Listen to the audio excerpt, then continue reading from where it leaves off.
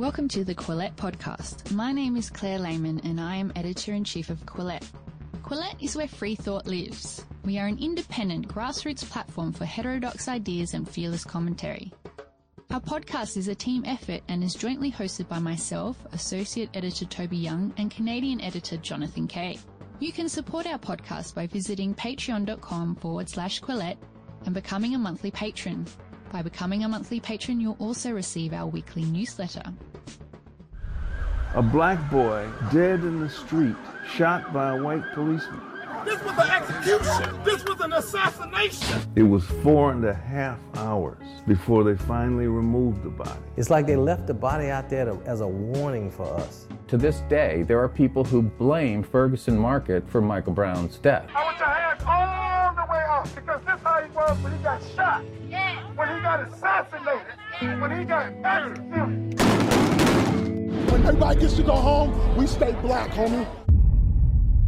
Ferguson is a microcosm of this country. White cop, black kid. Absolutely, race played a significant part of the reaction. What happened in Ferguson was more about America, the very same America that would explode in 2020, where every black was George Floyd and every cop was Derek Chauvin. Welcome to the Quillette Podcast. I'm Jonathan Kay. That voice you just heard is that of Shelby Steele, who has been producing influential books and articles about race for decades. His latest project, with his filmmaker son Eli Steele, is What Killed Michael Brown, a film that looks at the August 9th, 2014 shooting of Michael Brown Jr., an 18-year-old black man, by police officer Darren Wilson in Ferguson, Missouri. In the popular imagination, that shooting, and the violence that followed, was seen as a symbol of American racism. Yet, as Steele notes in his film, Wilson was actually cleared of criminal wrongdoing. Despite enormous political pressure to bring Wilson up on criminal charges, the U.S. Department of Justice concluded that Wilson had shot Brown in self-defense. In his new film, Shelby and Eli Steele examine how the events of August 2014 have been contorted to suit political agendas in a way that grimly foreshadowed the race politics of 2020. This week, I spoke with Shelby Steele by phone about his movie. Here are excerpts from our conversation. In the film, you talk about the difference between poetic truth and objective truth. And much of the film, the narrative is driven by the tension between those two things. Can you tell me what you mean by the poetic truth of an incident or a controversy? We were attracted to look in more depth into the Michael Brown shooting because it seemed such a vivid example of poetic truth, what I call poetic truth, which is the version of an event that serves really one's need for power. Something happens. When you then talk about it to others, you modify what really happened, what the objective truth was.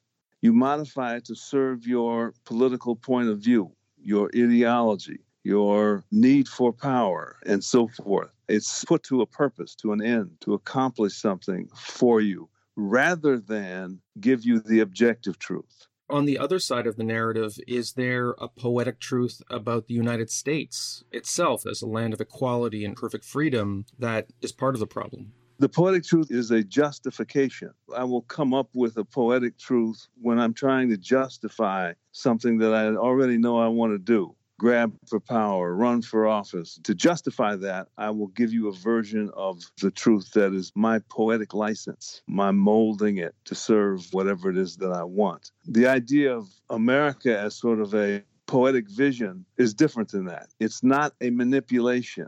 It's an aspiration. Yes, an ideal. That's very different than the poetic truth, which is a much more cynical reshaping of reality in a way that really serves me in some very concrete way. A shocking part of your movie where you're talking about somebody who, the point where he was turned off of the Michael Brown protests is when he heard somebody say, F. Martin Luther King. It brought home the fact that the urge to construct a poetic truth about what was happening required people to choose between their poetic truth about Michael Brown and the whole civil rights idea of equality and racial equality and aspiring toward integration and harmony.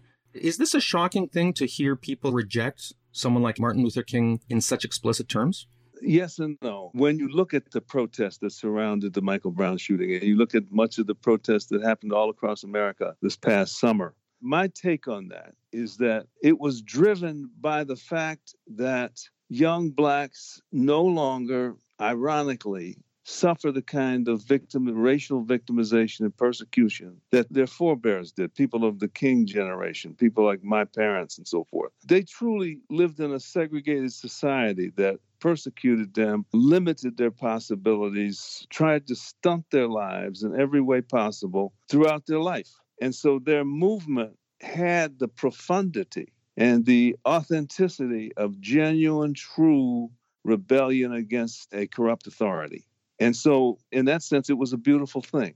The protests that we see this past summer, Black Lives Matter and Antifa and so forth, other groups like that, seems to me driven by a sense among many young blacks of inauthenticity. The reality is blacks don't remotely suffer in the way people of my parents' generation suffered. That's over with. You're free to do anything you want, make any kind of a life you want, become a billionaire, become the president of the United States. Then if blackness and black pride is defined as struggling with victimization, young people today feel they're not victimized. So they're, again, struggling, I think, with what I call the angst of inauthenticity.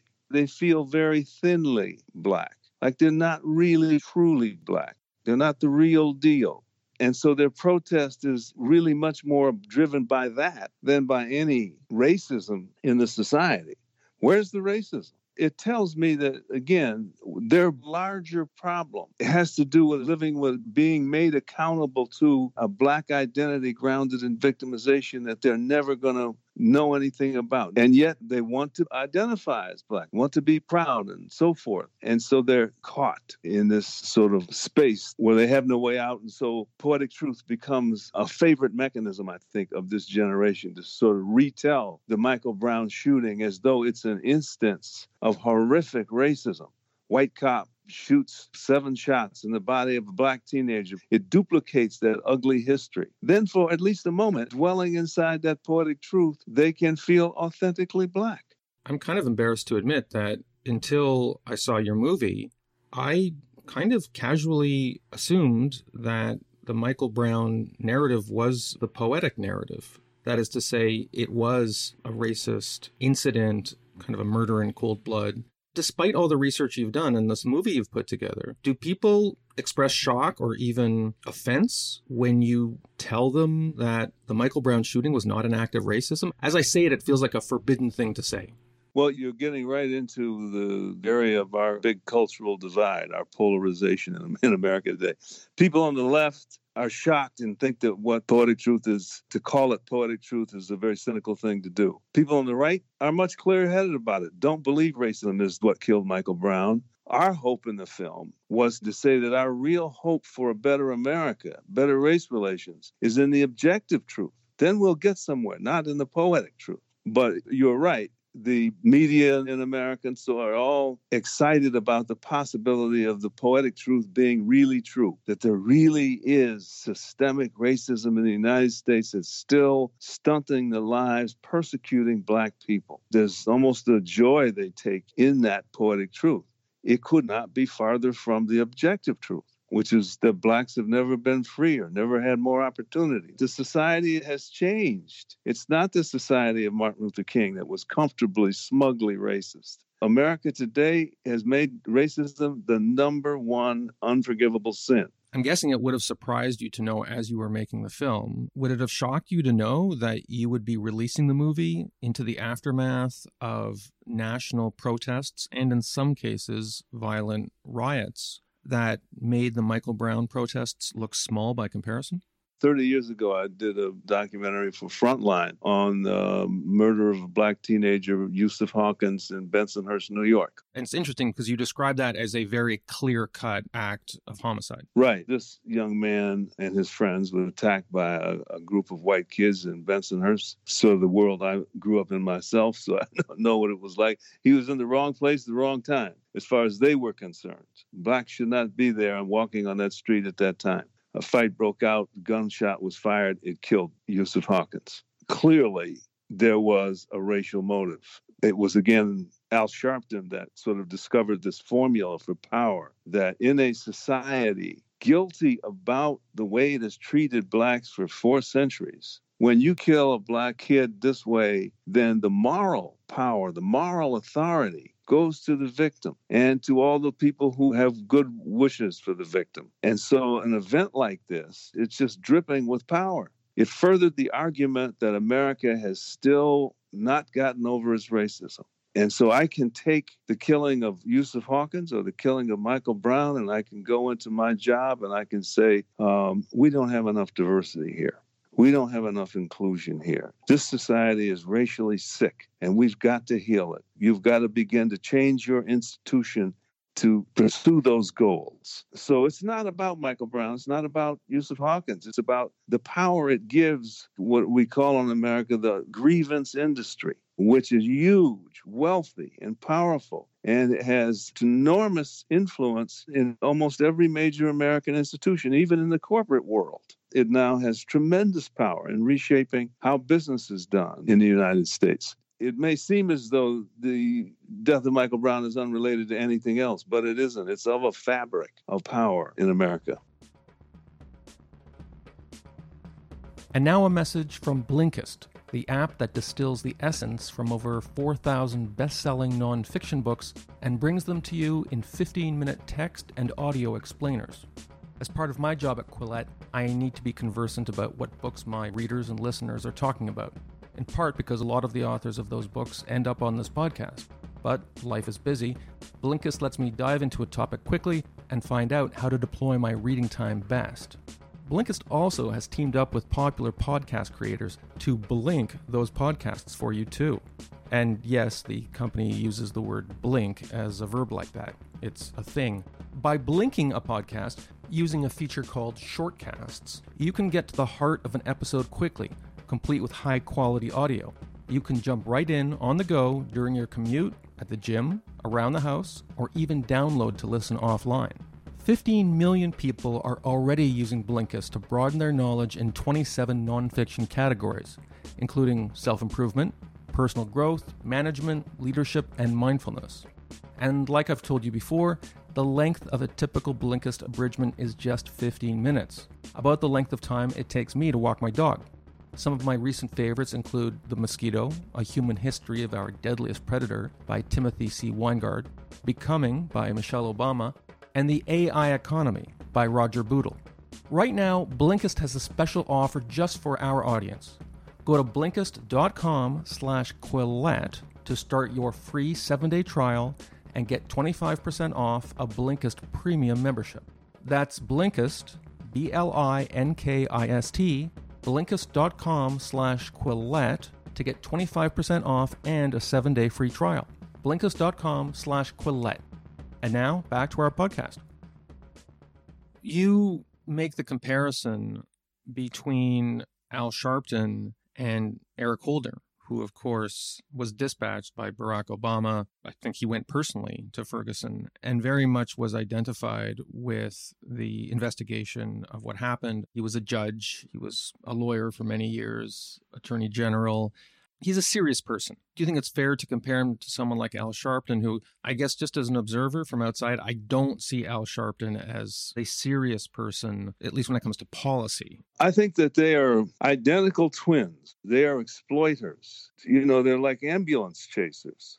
And Eric Holder does it at a higher level. He has the imprimatur of being a government official, but he's scratching and clawing down on the ground for the same raw racial power that Al Sharpton scrambles for. Al is just more open about it, but not much more. Eric Holder is pretty easy to see through that As we say in the film, he rushes into Ferguson, this little suburb of St. Louis, hungry for power, looking, as I said, for racism and for victims. That's all the man wants. The truth is absolutely irrelevant.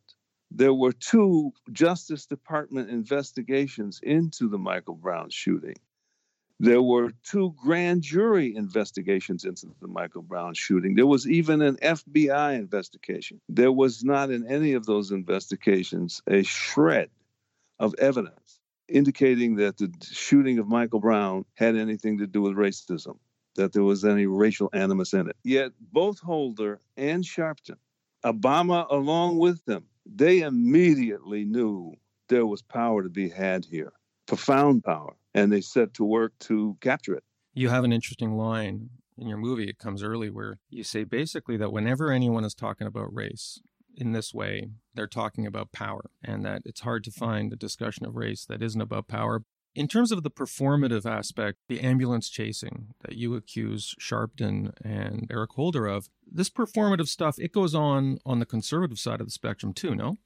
That's a fair question. I'm not sure I can answer it very well, but I can certainly say that the political instincts of people who are in open pursuit of power through politics, let's say, lends itself to this kind of a cynical exploitation of an event for purposes of power. You are, I think, right to say that both sides do it. I think the following. I think the American left is almost, at this point in our history, solely dependent for its power, number one, on morality. That's why I'd like, here's a case of a black kid being shot and killed by a white cop and so forth. Here's the immorality of racism and the left coming in to say, oh, here we are to save the day. We're innocent. We are standing for innocence of racism. And that innocence that the left keeps clawing for is their power. They have no other source of power.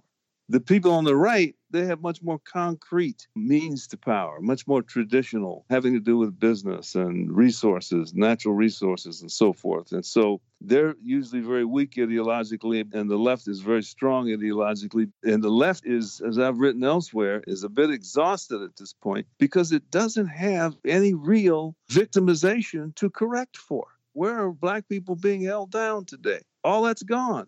Women now are in every rung of society. All these equity, morality issues are in precipitous decline. And so the left more and more and more relies on poetic truth rather than objective truth. When I was young and growing up in the civil rights movement and Dr. King and so forth, they were up against an evil that everybody could look out your front window and see.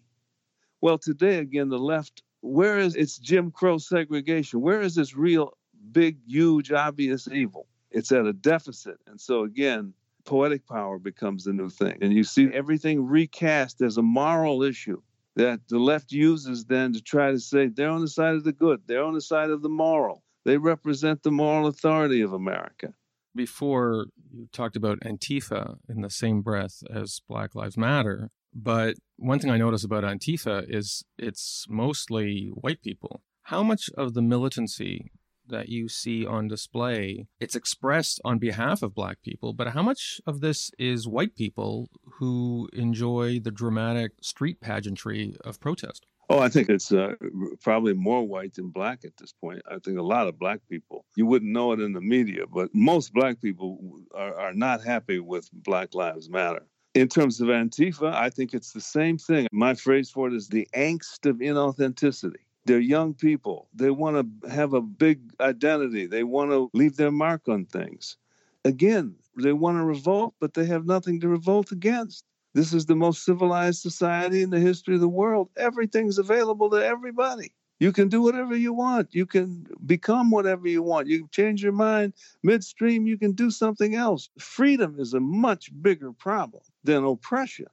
Antifa, there's something pathetic about them. There's something kind of sad and ironic because we sort of all know that they're lost in delusion. The delusion is the poetic truth. One of the really interesting parts about your film, you talk about the history of Ferguson a little bit. Ferguson was held out as this paradigmatic, racist place where you had a majority of blacks who were oppressed, the way it was depicted was, well, it's always been like this. You go back and you look at the history of Ferguson and you talk about how, I like this expression, it was a sundowner community, but then it changed. Can you explain a little bit to our listeners what you mean by sundowner community and how the history of Ferguson is a little bit more nuanced than was presented? Well, sundowner means that it was a town, if you were black, you had to be out of it by sundown. I grew up in that era, and everybody knew what towns you could drive through on your way home from work and which ones you couldn't.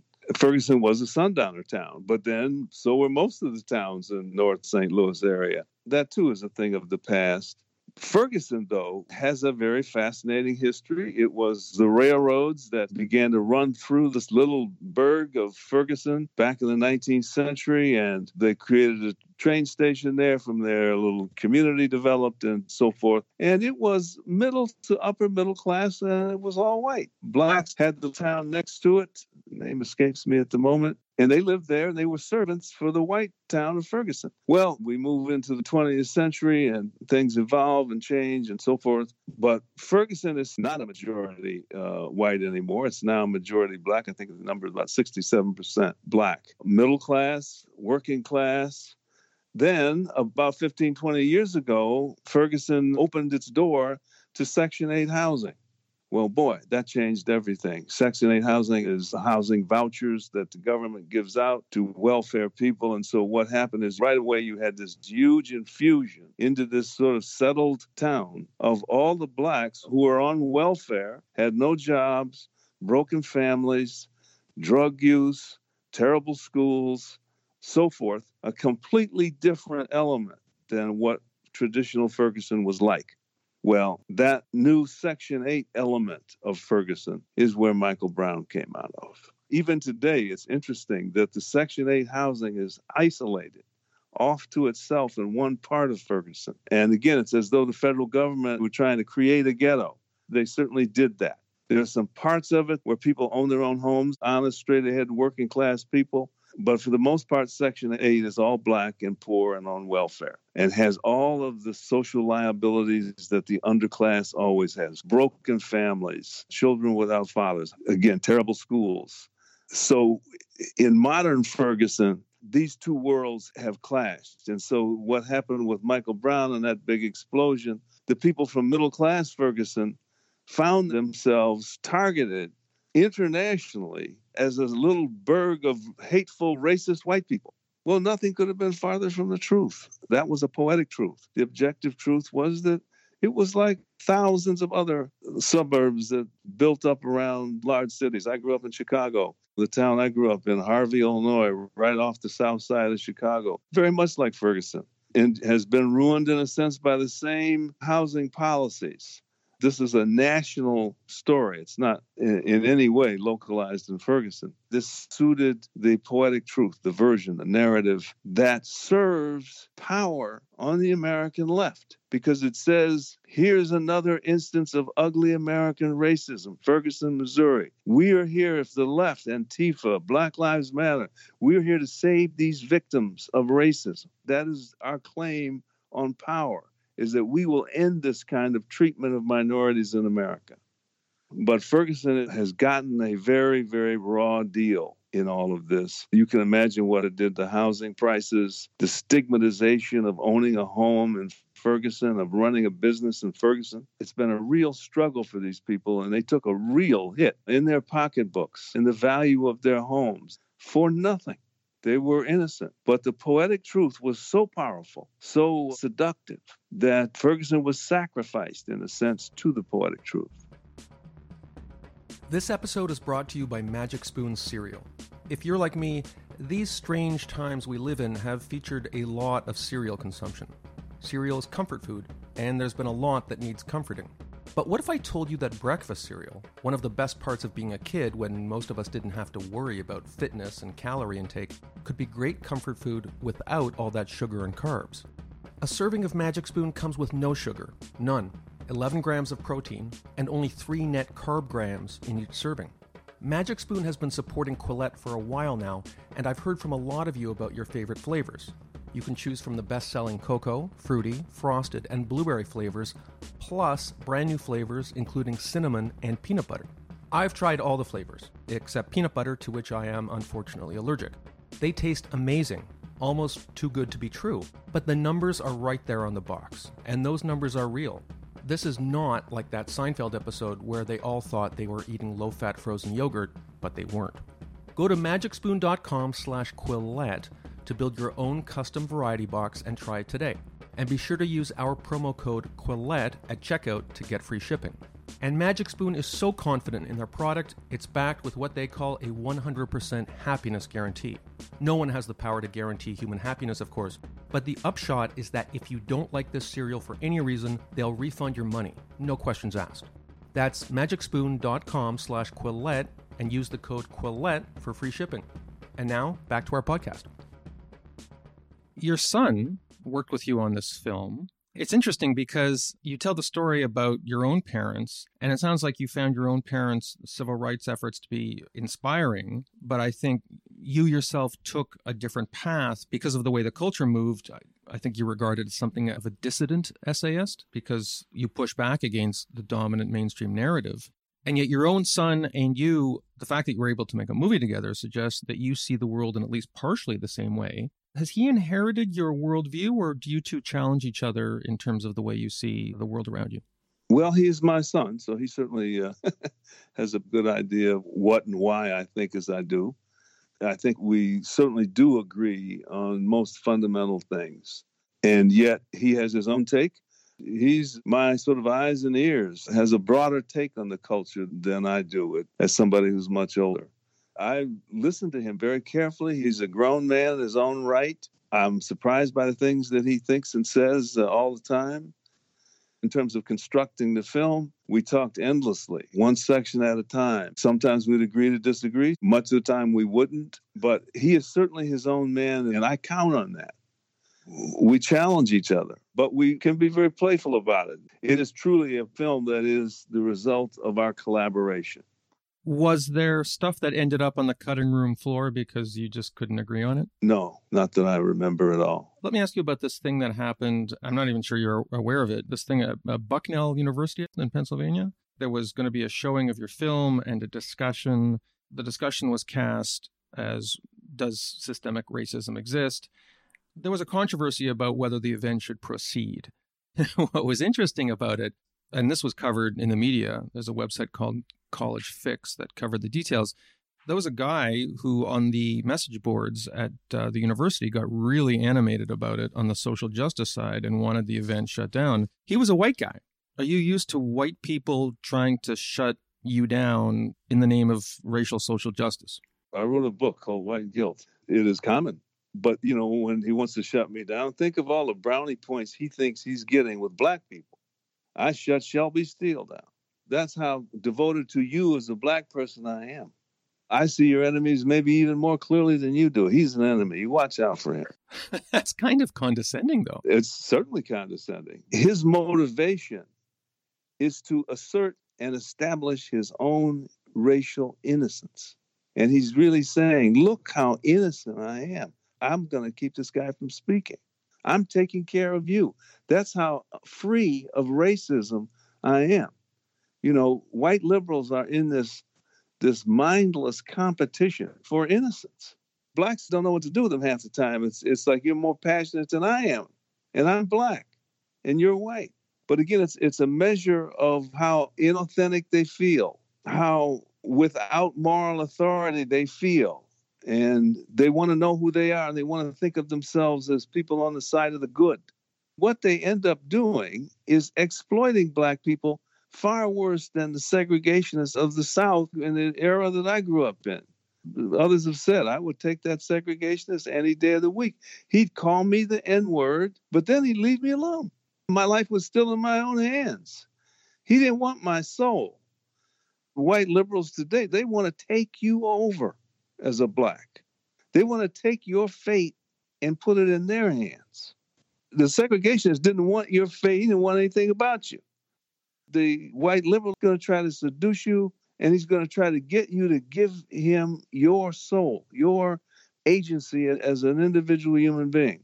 White guilt is one of the ugliest, most pernicious social forces. Black people have won We won our points back in the 60s. We got 3 civil rights bills. It's against the law to discriminate against us. We're free.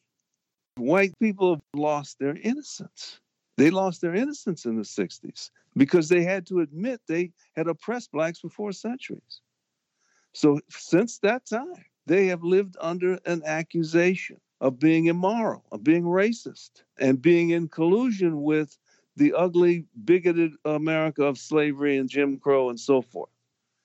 And they will do anything, just go along with any poetic truth in order to get out from under that accusation.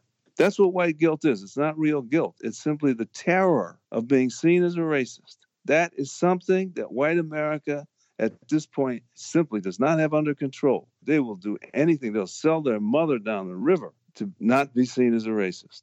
And if you are seen as a racist, you are extinguished from decent society.